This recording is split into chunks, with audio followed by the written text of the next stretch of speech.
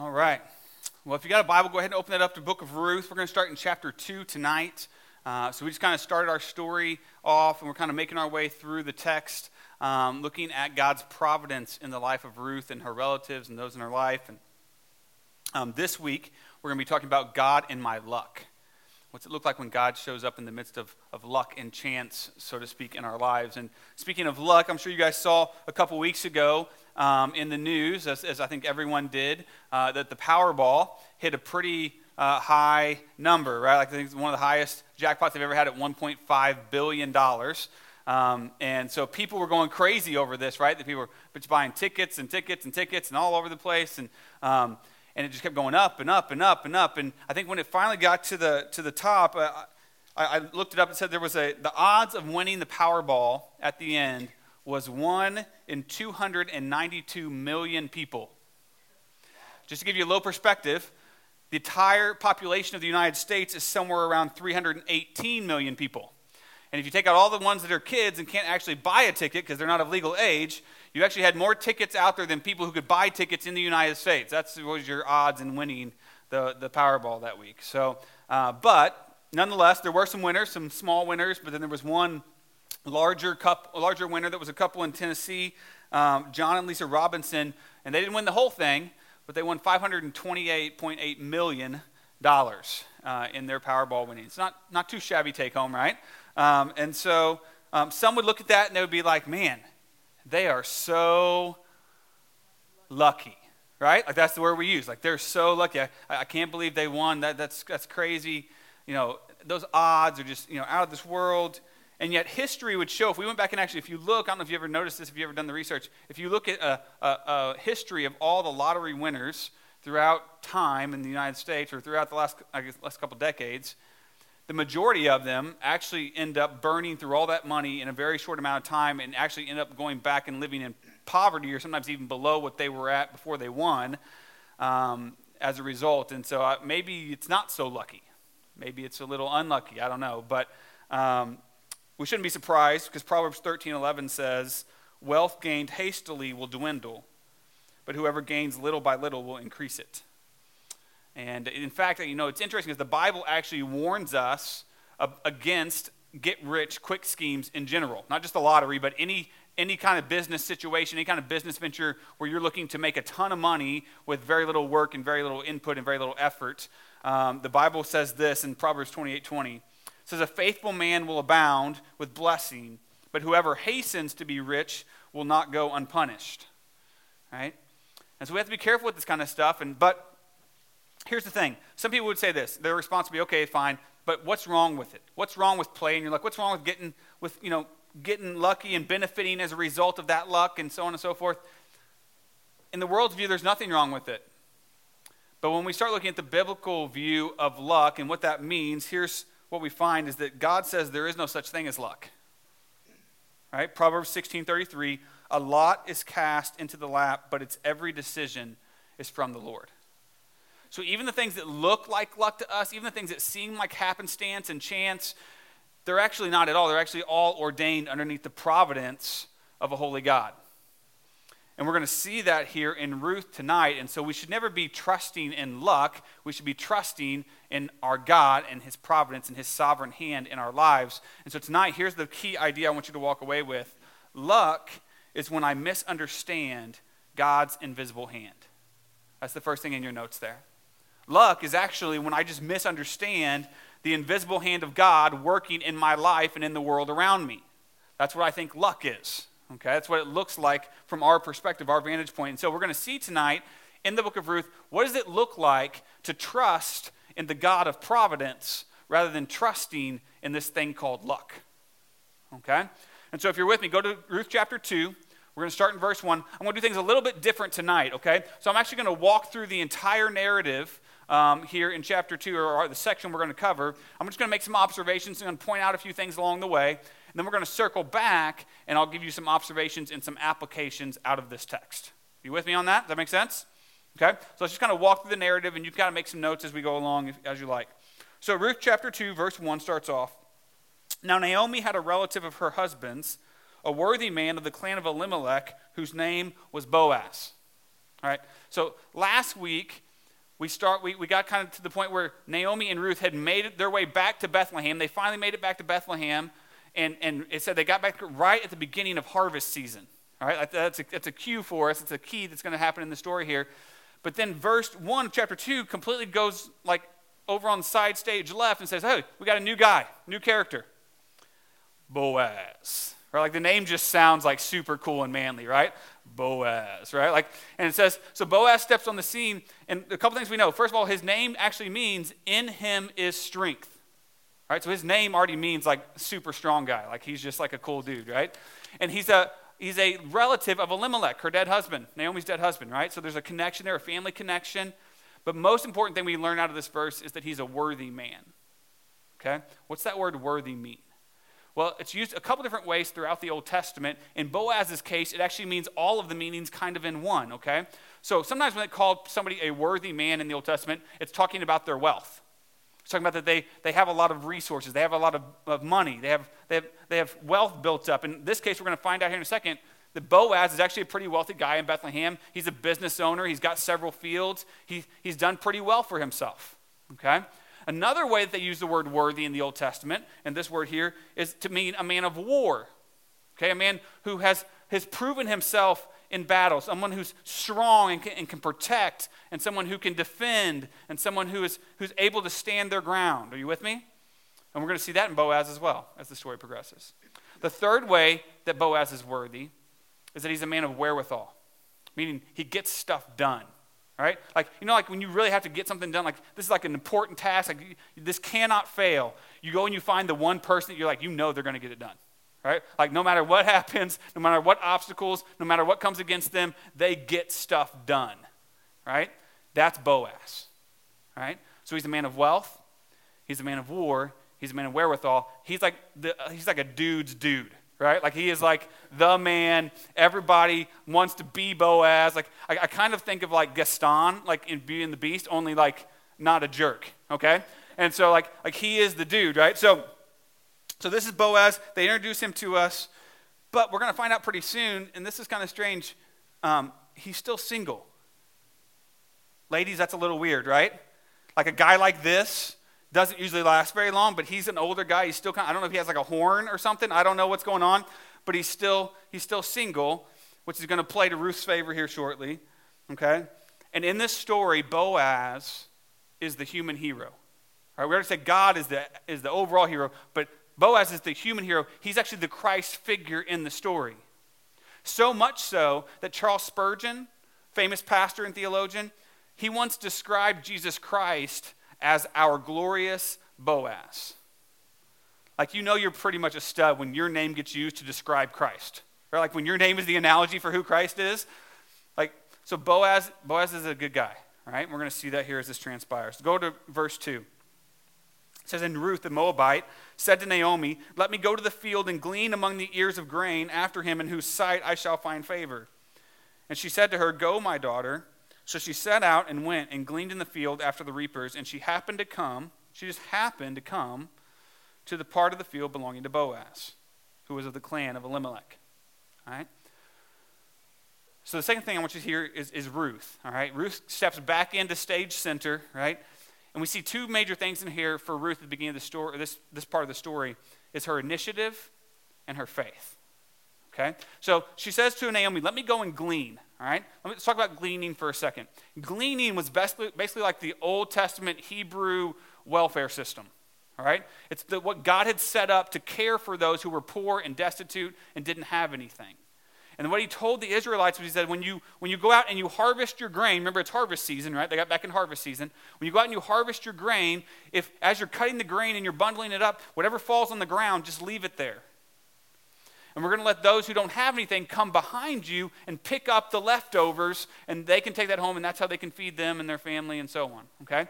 He also said on top of that, don't even bother harvesting like the corners of the field, like leave the edges unharvested and let them come and take from that as well, okay? So God set up this system to care for those who were poor and in need, all right? And the reason he could do that is because he's God. And the Israelites understood something that oftentimes we forget, that God owns it all. They weren't the Israelites' fields. These were God's fields. He said, I'm giving them to you to bless you, and so I want you to use them to bless others by functioning in this way, all right? And what was great about this, and sometimes the welfare system in our country gets a bad rap, and the reason it does that is because it doesn't follow the same principles that God sets up here. Yes, he provides for the poor, but he does it in a way that gives them dignity. They get to come, they get to participate, they get to work and pick up. It's not just here, take this. That's why so many people in our country are sour on the way we do things when it comes to serving the poor. But God has a system here that really works well. And Naomi and Ruth need that system. Because right now, they are at the bottom of the barrel. No husbands, no sons, no brothers, nobody to care for them, nothing. And so Ruth says, hey, let me go glean. Right? And the fact that Ruth and Naomi are poor gives me a chance to talk here for just a second about poverty and the way the Bible views poverty. Okay? In the Bible, this is something that's important for us as Christians in America. We need to understand this because our world does not. And everything gets lumped into one bucket. But in the Bible, there's actually two types of poor. Okay? There's the righteous poor and the unrighteous poor.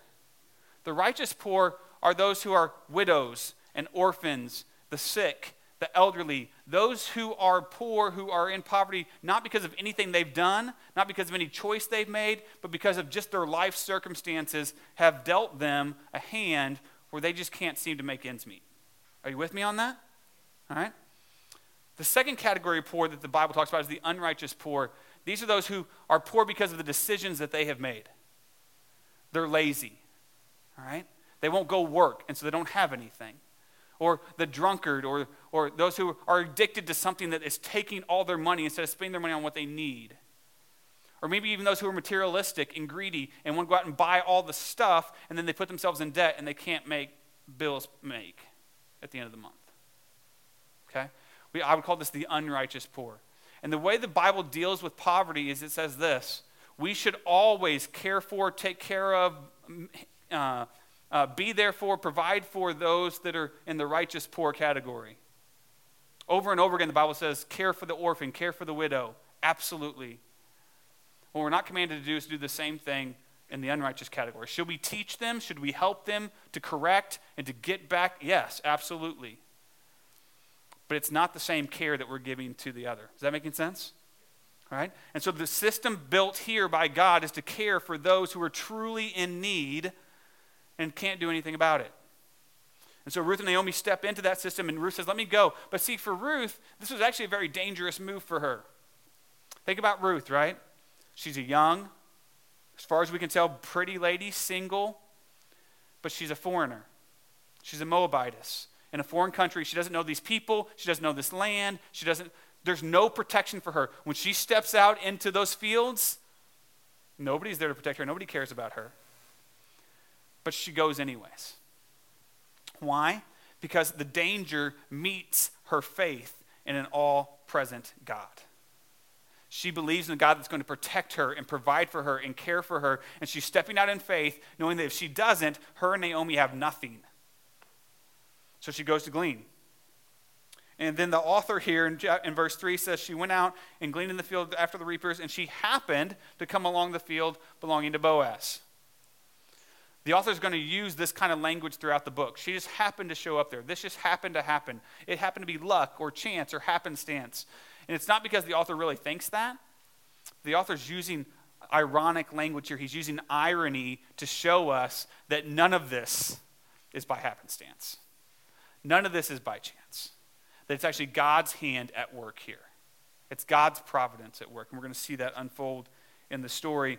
And we talked I think it was 2 weeks ago now, about God's providence a little bit. And I told you that God works in the world with two hands, okay? One hand of God's providence is his divine hand of miracles, where sometimes God chooses to just reach down into history and do something miraculous where everybody looks at it and be like, man, that had to be God. Like, there's no other way that happened right there. And it's obvious that God showed up, okay?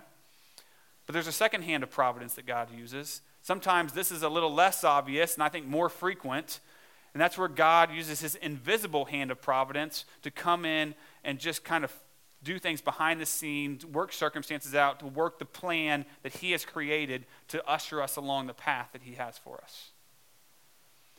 Now, to understand how that works is hard for us because in our finite minds, in our beings, we're looking at our life saying, well, okay, I hear that, but it seems like to me I have some ability to choose.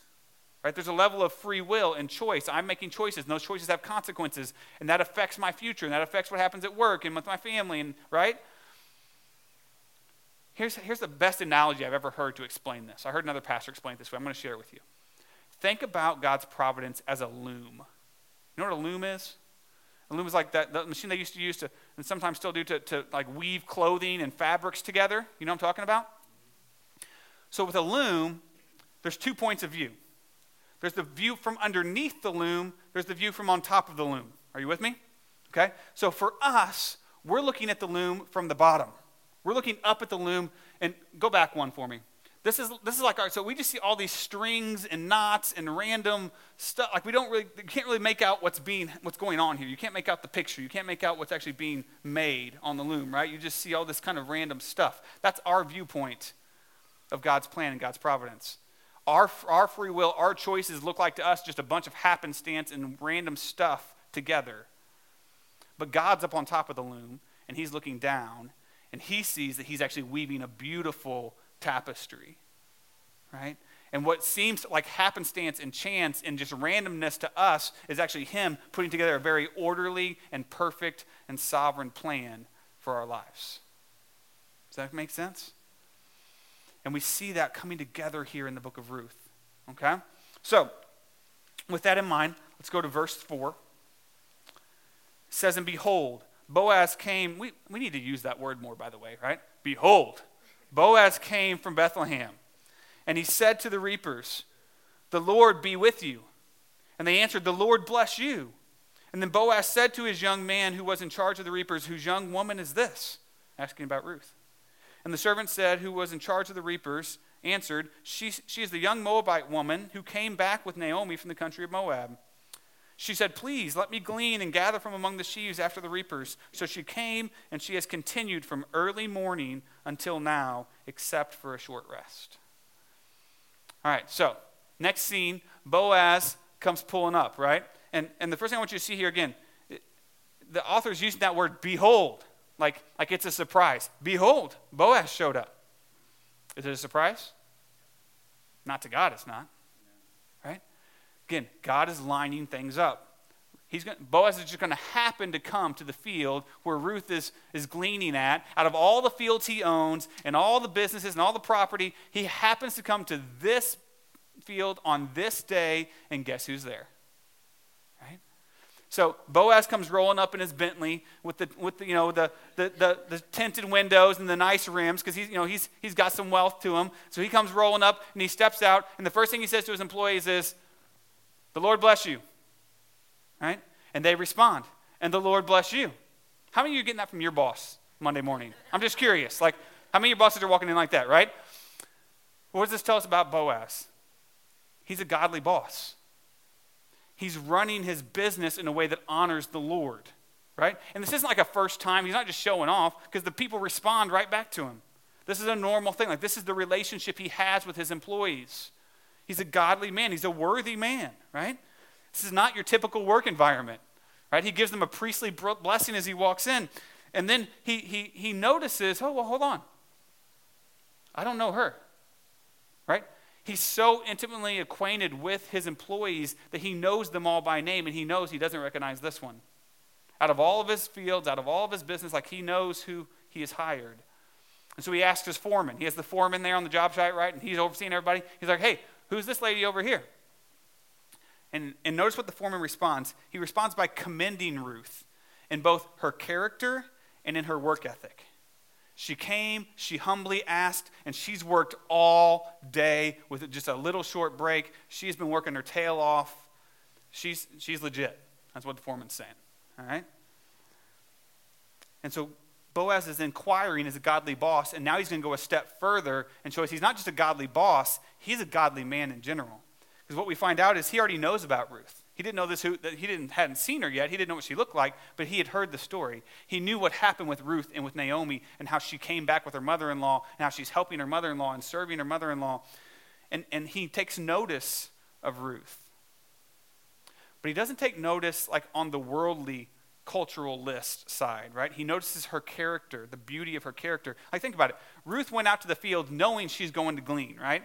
So she's probably not wearing the nicest clothes. Are you with me on that? Like, when you go out to do yard work, what are you wearing, right? Like the old jeans with the holes in them and stuff, right? And so she's been working all day, so she's sweaty and dirty and probably a little funky, right? Like, okay, and she's not from good Hebrew stock, right? Like, she's a foreigner. She's not a virgin anymore. She doesn't have any good family ties. You know, she's poor. She has this like bitter old mother-in-law over here that like nobody wants to deal with her, right? Like, guys, like, she's not top choice at this point for most men in the world. Are you with me? But Boaz doesn't look at that. He looks at her character. Who is she? What is she doing? How is she handling herself? How is she caring for others? Boaz teaches us something very important here about relationships. I'm going to give you a couple different things today on relationships. You might just want to make a relationships category there on your notes. Here's the first thing Boaz teaches us about relationships. I know many of you in this room some of you are single, some of you are single again. You're thinking about dating, or you are dating, all right? Or maybe you've got kids who are in that boat, or grandkids. So this is all good stuff you can apply to any of those situations, okay? Here's the first thing we learn about relationships from Boaz. Boaz isn't just looking for a good time, he's looking for a good legacy. So many times when we go out and we're looking to date, we're looking to start relationships, we're looking for a good time. Who am I going to have fun with? Who's going to make me feel good? Who's going to look good on my arm? Who's going to maybe do what I want to do, right? We're looking for a good time, and that doesn't usually last very long. Boaz has the long-range view in place. He's looking for a good legacy. Who's going to be with me in the long run? Who's going to make me a better follower of Christ? Who's going to help me to create a family that's going to honor the Lord, right? He's looking down the road. When you start to engage when you start looking for relationships in your life, whether it be a dating relationship, whether it be looking for a spouse, future mate, whether it be looking for just a friendship, like, don't just think good time, think good legacy. Like, where is this going, right? Second thing Boaz teaches us is this. There is no perfect mate. Just look in front of you, all right? Just look in front of you. So many times as Christians, I've seen it over and over again, the single Christian gets this huge long list of stuff that their potential mate has to be, all right? And if they're not, then they automatically get rolled off. And the problem is that list, if you really look at it closely, is actually, it's Christ. And you're not going to find him, all right? He's not here anymore. You're not going to, like, there's no, like, we're all sinners. We're all looking to form relationships and honor the Lord, but none of us are perfect, right? So let's I'm not saying don't have a standard. Standards are good. Certain things are important. We need to have those things in place. But there's no perfect mate out there. And sometimes we need to stop looking all around for this perfect person and just look at who God has put in front of us. Who's God has brought into our path. Maybe that's the person he has for us. And Boaz here, his eyes are open, and he just happens to see Ruth in his field, gleaning. Oh, look at here, right? All right, verse 8. Then Boaz said to Ruth, "Now listen, my daughter, do not go to glean in another field or leave this one, but keep close to my young women. Let your eyes be on the field that they are reaping and go after them. Have I not charged the young men not to touch you? And when you are thirsty, go to the vessels and drink what the young men have drawn." All right, so now we go to another level with Boaz. He's not just a godly boss. He's not just a godly man. Now we see Boaz's love in action, right? He starts off by calling Ruth daughter, right? Same term that Naomi used for her earlier, right? Now, he doesn't have that relationship that Naomi has, but he's showing that he wants to care for her. He has care. He has compassion towards her, like a daughter, like a sister, like a loved one, right?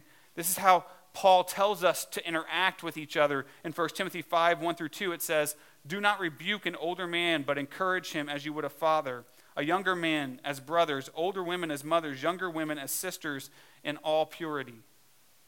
Treat one another as family," he says, right? The other thing we know about him using this term daughter, he's probably a little bit older than she is. Like maybe even like more like Naomi's age. Okay? He's probably got some years on Ruth. And he notices, she doesn't have a husband, she doesn't have a father, she doesn't have a brother. And a lot of men would see that scenario, and their goal would be to swoop in and take advantage of that. But not Boaz. Boaz comes alongside her and calls her daughter to care for her in the absence of her father, right? He goes far beyond the law. We talked about the law earlier. The law was, let him pick up the scraps, leave the edges of the field. Boaz says, no. We're going to go way past that. He goes past the law to extend grace to her. Just like Jesus went past the law to extend grace to us. And he actually ends up answering her prayer in the beginning, which was, let me find a field in someone's eyes who I'll find favor. Right? And Boaz is giving her favor. And then look at his instructions here. So he says, first of all, he's like, stay here. Don't go to any other fields. See, sometimes these people, they would jump around from field to field trying to get more food and thinking that, trying to look, what field's going to give me the best return? Who's the sloppiest harvester so I can pick up the most stuff, right? And Boaz is like, no, don't go to other fields. Stay here. I'll keep you safe. I'll make sure you have what you need. I'll provide for you. You'll be safe here. Stay here. And then he says, stay with my women workers. Go with my women, he says, my young women. In other words, I'm going to give you community. I'm going to put people around you that will help you, that will befriend you, that will be close to you. I'm going to give you someone in your life who can help care for you. That's all of us. We need community. That's part of what the church is. It's community of people who come around one another to love and serve and help one another. And Boaz is giving that to her here, even though she's a foreigner. And he says, watch and listen. He's like, watch and listen. Look at my young women. Learn from them. They'll help you understand how to do this better, how to get more, how to gain more. And then I love this part. He says, have I not charged my young men not to touch you? All right? First sexual harassment policy in the history of the world, right here. Like Boaz is like, boys, you see her? Off limits. Do not touch her. I have a big field. No one will ever find your body. Capiche? All right? Like, we're done with this. Like, do not take advantage of this woman just because she's a foreign, just because she's single. Hands off. Right? So Boaz, he tells her, I've laid down the law. The guys aren't going to mess with you. Like, this is a safe place for you. And then he offers her even a step beyond that, right? And he says, you can go and take drinks from the water vessels that the men have drawn. Okay? Gleaners did not get to do that. That water was drawn for the workers, not for those who would come and glean. You had to deal with your own stuff. But he says, no, you come. I'm going to give you privilege. I'm going to give you position, right? You come and take drink whenever you need a drink. Boaz is showing his love, his care, his compassion for Ruth. This tells us a third thing about relationships here, guys. This is especially for the men, okay? In our culture, in our day and age, I hate to say this, but feminism has killed chivalry. Okay? Feminism has killed chivalry. What do I mean? Here's what I mean. At Harvest, we are not for chauvinism. Okay? We do not boast of that in any way. We believe man and woman created equal in the image of God. Both have equal worth. Both have equal value. God loves them equally. We're not for chauvinism, but we are for chivalry. Men, you need to be chivalrous. Okay? You need to go and to care for and protect and work hard. Here's what it is, men. Okay, look at Boaz. He works hard so he can care for others. He loves and shows care and compassion for others. And he protects. He says, look, I've got you. I'm going to protect you. Men, you need to be doing that with your daughters, with your spouses, with just the women around you, the other women in your family, at your workplace, like whatever it takes. Be chivalrous. Show the love of Christ like this. And women, you need to be looking for men who are like this. All right? This is one thing that you can't put on that standards list. It needs to be there. All right? I'll give you two things. All right? This is totally for free. All right, women? 2 questions. All right? 2 questions you need to ask, baseline questions before you even talk about a relationship with anyone. All right? 2 J questions. Are you ready? All right. Jesus. Do you love Jesus? The answer is no. Sorry. Walking away. All right? Question number 1. Question number 2, do you have a job? Okay? 2 J questions. Jesus, job. All right, if those are yes, then we can start talking about a relationship. Until that happens, Come back later, all right? Men, same thing. Get Jesus, get a job, then date a woman. That's the order, okay? Jesus, job, woman, that's the way it works, okay? So this is what Boaz is showing. He's showing us how to be a man of character, a worthy man, a chivalrous man who's caring for those in his stead. All right, verse 10. Then she fell on her face, bowing to the ground, and said to him, "Why have I found favor in your eyes, that you should take notice of me, since I am a foreigner?" But Boaz answered her, "All that you have done for your mother-in-law since the death of your husband has been fully told to me, how you left your father and mother in your native land and came and to prepare to a people that you did not know before. The Lord repay you for what you have done, and a full reward be given you by the Lord, the God of Israel, under whose wings you have come to take refuge." Then she said, "I have found favor in your eyes, my Lord, for you have comforted me and spoken kindly to your servant, though I am not one of your servants." Here's the last couple things I want you to see. First of all, look at Ruth's humility here. When Boaz extends this care and this kindness to her, it says that she fell on her face, bowing to the ground. Now, that's not that's not a chauvinistic thing. That's not like men are here and women are here, okay? This was a common tradition in the ancient Near Eastern culture. When you wanted to show respect and gratitude to someone, whether it be male, female, didn't matter. You bowed down to the ground. She's showing him that she's thankful, and she's respecting him for what he's done for her. That's the humility that she has. She humbly receives his favor and his grace. But then she does something very important. She asks a question. She says, "Why?" Humbly, she asks, but why? Why are you doing this? Right? She's circling back to the first relationship issue. Okay, is this a good time thing or a good legacy thing? Are you doing this because you're expecting something from me? Some quid pro quo here, right? Or is this honest? It's a good question. It's a good question. And Boaz responds, and he assures her that no, his motives are pure, that his motives are honest, that he just wants to care for her because of the way she's cared for her mother-in-law. And so he presses in on that.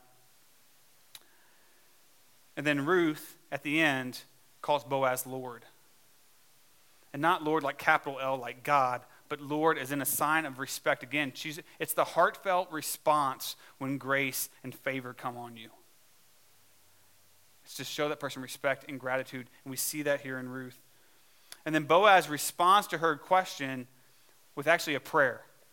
Okay? It doesn't quite sound exactly like a prayer, but that's basically what he's doing. Look at it here. It says he prays for her two things: that God would reward her faithfulness, that God would reward the faithfulness that she has shown to Naomi, and that God would protect her and provide for her.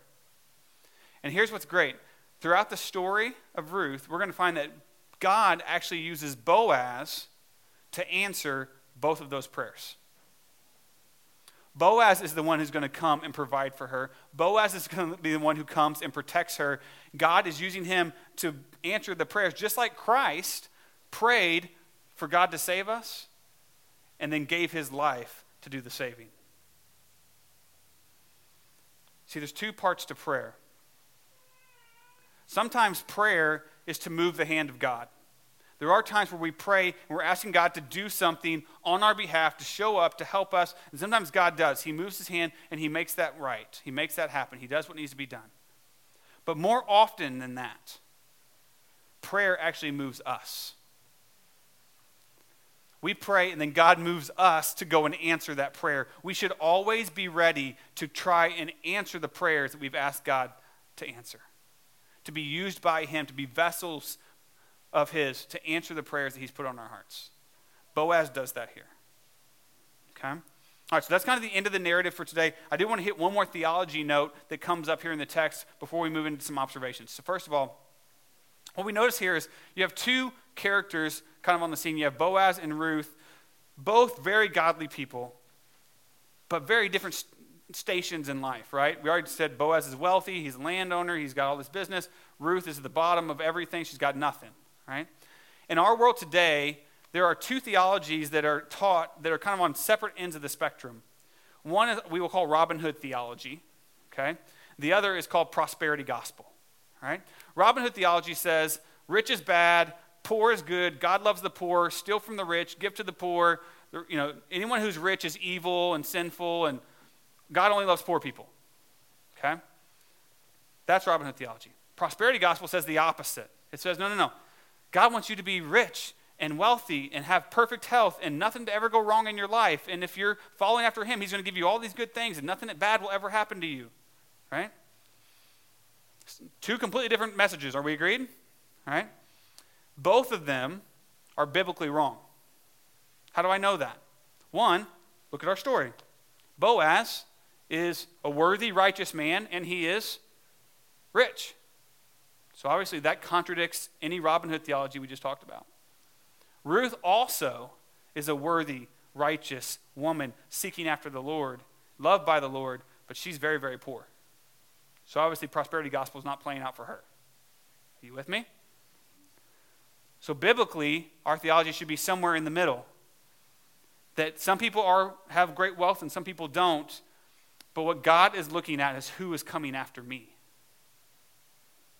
Jesus himself was both wealthy and poor. Philippians chapter 2 says that he left heaven where he owned everything to come to earth as a humble servant and be poor. The whole time he was the righteous King of Kings. So it's not rich or poor, it's are you following after Christ? Right? And we see that here with both Boaz and Ruth. All right? So, with all that in mind, let's get into the next section, observations and applications. I'm going to give you a couple different things to look at to answer this question. Here's your question that I want you to grapple with for yourself, okay? Do you live through the eyes of chance or providence?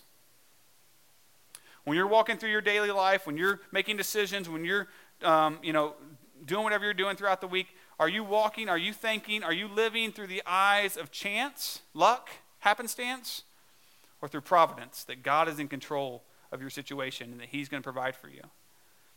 How do you know this? Let's look at a couple things here from our text. First of all, faith versus idleness.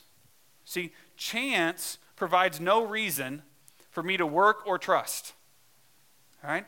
If it's all chance, if it's all luck, then why would I bother going out and working hard? And why would I bother and trusting God? Because it's just going to happen. Whatever happens is going to have to happen, and it's just going to play out however it plays out, right? And so chance, believing in chance, actually leads me to idleness, to just sitting around and waiting for it to happen. Okay? Again, if we go back to our Powerball example that we started with, I don't know if you guys saw this, but like a day or two after it all went down, there was a lady who launched a Powerball reimbursement GoFundMe page. All right? If you don't know what GoFundMe is, it's a website where you can set up pages and ask people to donate to worthy causes. Okay? And so she set this page asking for $100,000. She was trying to raise $100K. And here's what the message on the page said. Please help me and my family as we have exhausted all of our funds. We spent all of our money on lottery tickets expecting to win the $1.5 billion. Expecting to win the $1.5 billion. 1 in 292 million odds. And are now in dire need of cash. With your small donation of at least $1, a like, and 1 share, I'm certain that we will be able to pick ourselves up from the trenches of this loss and spend another fortune trying to hit it big again. And before the page was shut down, 7 people gave $810 to this cause. Okay? The whole goal was to get more money so we can play the lottery again, so we continue to sit and be idle. Because when my life is built around luck and chance and happenstance, it leads me to idleness. On the other hand, if I have faith in a sovereign God who is in control and who is present in my life, and it leads me to work and to trust, to work in line with his character and with his ways and what he's doing, and to trust that at the end of the day, he's going to take care of me. He's going to lead me in the right direction. He's going to prepare a path for me. All right? Faith is the better course for us. Proverbs 13:4 says it like this. The soul of the sluggard craves and gets nothing, while the soul of the diligent is richly supplied. The Bible warns us against idleness. It encourages us to walk and work in faith in a God who is ever present with us. Ruth showed us that here, right? We talked about Ruth at the beginning. She stepped out and went to glean, and she worked, and she had faith in a God who was going to do it and get it done. So my question for you would be this. Do you walk in faith or sit in idleness? So it'll help you determine whether you're living a life of chance or providence. Do you walk in faith or do you sit in idleness? Second thing would be love versus self-serving. Love versus self-serving. Again, hoping and chance is very self-serving. It's all about what are my actions and spending all my time, my attention, and my actions on how's this going to serve me? How's it going to better me? How's it going to get me more and make me have a better life, right? Again, that's the reason people play the lottery, right? So they can win all this money, and so they don't have to work, or they don't have to do this, or they can pay off this, or whatever. It's about them. And some people are like, well, no. I'm going to give some away to this charity and that charity, and that's great, and a lot of people do. But until you give the majority of it away, it's still primarily about you, right? So it's very self-serving. It's a very self-serving cause. When we're looking at luck and chance, it's all about how's it going to benefit me. But believing in a sovereign God leads me to love. Because when I believe that God is going to care for me and love me and is going to make a way for me, I don't have to worry about all that for myself. I can put my time and my attention on loving and serving others. Right? I can let God's love and care flow through me and benefit and love others. 1 John 3:17 says it like this. But if anyone has the world's goods and sees his brother in need, yet closes his heart against him, how does God's love abide in him? In other words, how can you possibly believe in a sovereign God who loves you and cares for you if you're not showing that love and care to someone else? If it's all self-serving. Okay, it's the opposite. Boaz here is our great example. He showed great love. He showed care. He showed compassion. He showed generosity. He prayed for Ruth. Like, he was all about showing the love of God to others. So the question on this one would be this. Are you primarily focused on yourself, or do you seek to serve others? Are you primarily focused on yourself, or do you seek to serve others? Then the last thing to help us evaluate, are we living a life based on chance or providence, is humility versus pride. Humility versus pride. See, again, believing in chance leads me to pride. It leads me to believing, well, I deserve it. I won fair and square. Like, it was my luck that got this for me, so obviously I deserve it, right? Or I deserve to win just as much as so-and-so over here, right? Or look at me, look at how great I did, right? And this is the language we use in winning, right? Well, look at their life before. They deserve to win that. Really? They deserve to? Or like, I deserve just as much as they do over here. This person over here, like, we're all equal, right? It misses the opportunity to show gratitude for a blessing that maybe was just that. You see, believing in a sovereign God leads me not to pride, it leads me to humility. Because I see that everything belongs to him, and his hands are in all of it, and every good and perfect gift comes from the Lord. And so anything I receive is not because I earn it, not because I deserve it, because of his great grace in my life. That he is great and I am not. James 1:17 says just that. Every good and every perfect gift is from above, coming down from the Father of lights, with whom there is no variation or shadow due to change. In the same book, just a couple of chapters later, says God opposes the proud but gives grace to the humble. Humble yourselves before the Lord and he will exalt you. That's the kind of exaltation I want. I don't want to be exalted by myself, by my wife or my kids or my neighbor, or I'm not saying we don't all enjoy a good attaboy every once in a while. Yeah, that's true. But in the end, who do you really want to be exalting you? I want the Lord to be exalting me. He's the one that matters. It's his that really is going to count in the end. Again, Boaz and Ruth, great examples here. Boaz shows us great humility with his open-handedness, right? He's a wealthy man. He owns all these businesses, all these fields, and he leaves them open-handed to the Lord. God, however you want to use them. You want to bless this lady? You want to bless this person? That's fine. You use whatever you want. And Ruth shows great humility in coming and working, and her response to Boaz for his grace and his favor in her life. She humbles herself.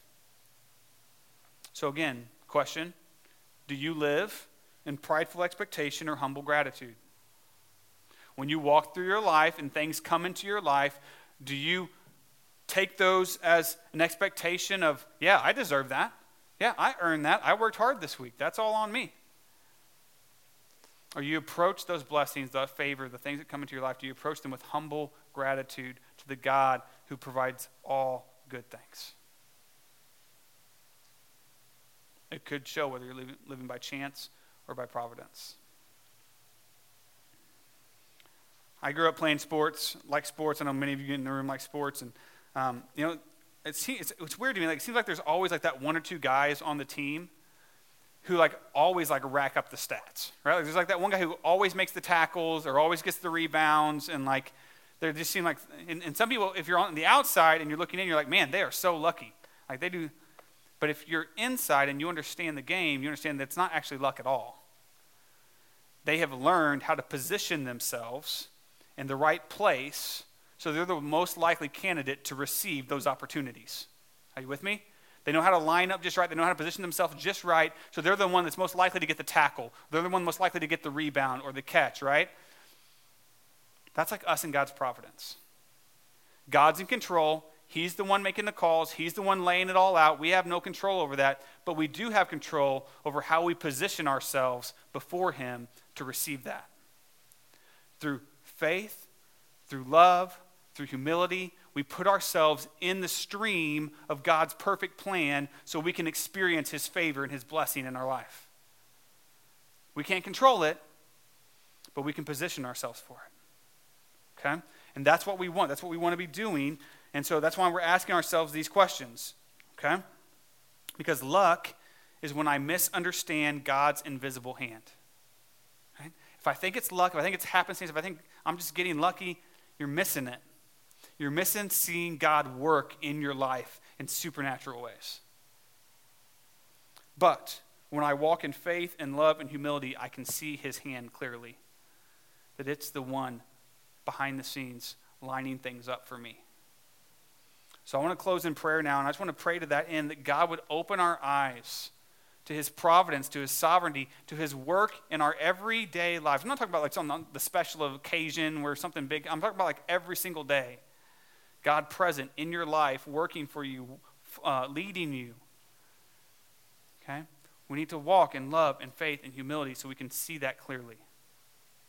All right, let's pray. Heavenly Father, we come to you now, Lord. I just thank you so much for just our time together tonight, your time in your word. Father, I pray that we're able to glean well, Lord, the fruit of your word for our lives. Lord, this would not fall on deaf ears and deaf hearts. Lord, we would do an honest introspection, Lord, and see the areas where we are not giving you the credit that you are due. Lord, the areas where we are believing that some other thing is responsible for what happens in our lives. Lord, grow us in our hearts of faith and in love and humility, Lord, before you. Lord, let us be men and women of the cross, Lord, that are seeking to line ourselves up with your expectations, with your plan, Lord, with your hand in our lives, so that we might experience the fullness of what it means to follow Jesus Christ. Lord, be with our church. Help our church, Lord, to align ourselves in humility and in love and in grace before you. I pray all these things in Christ's name. Amen. Amen.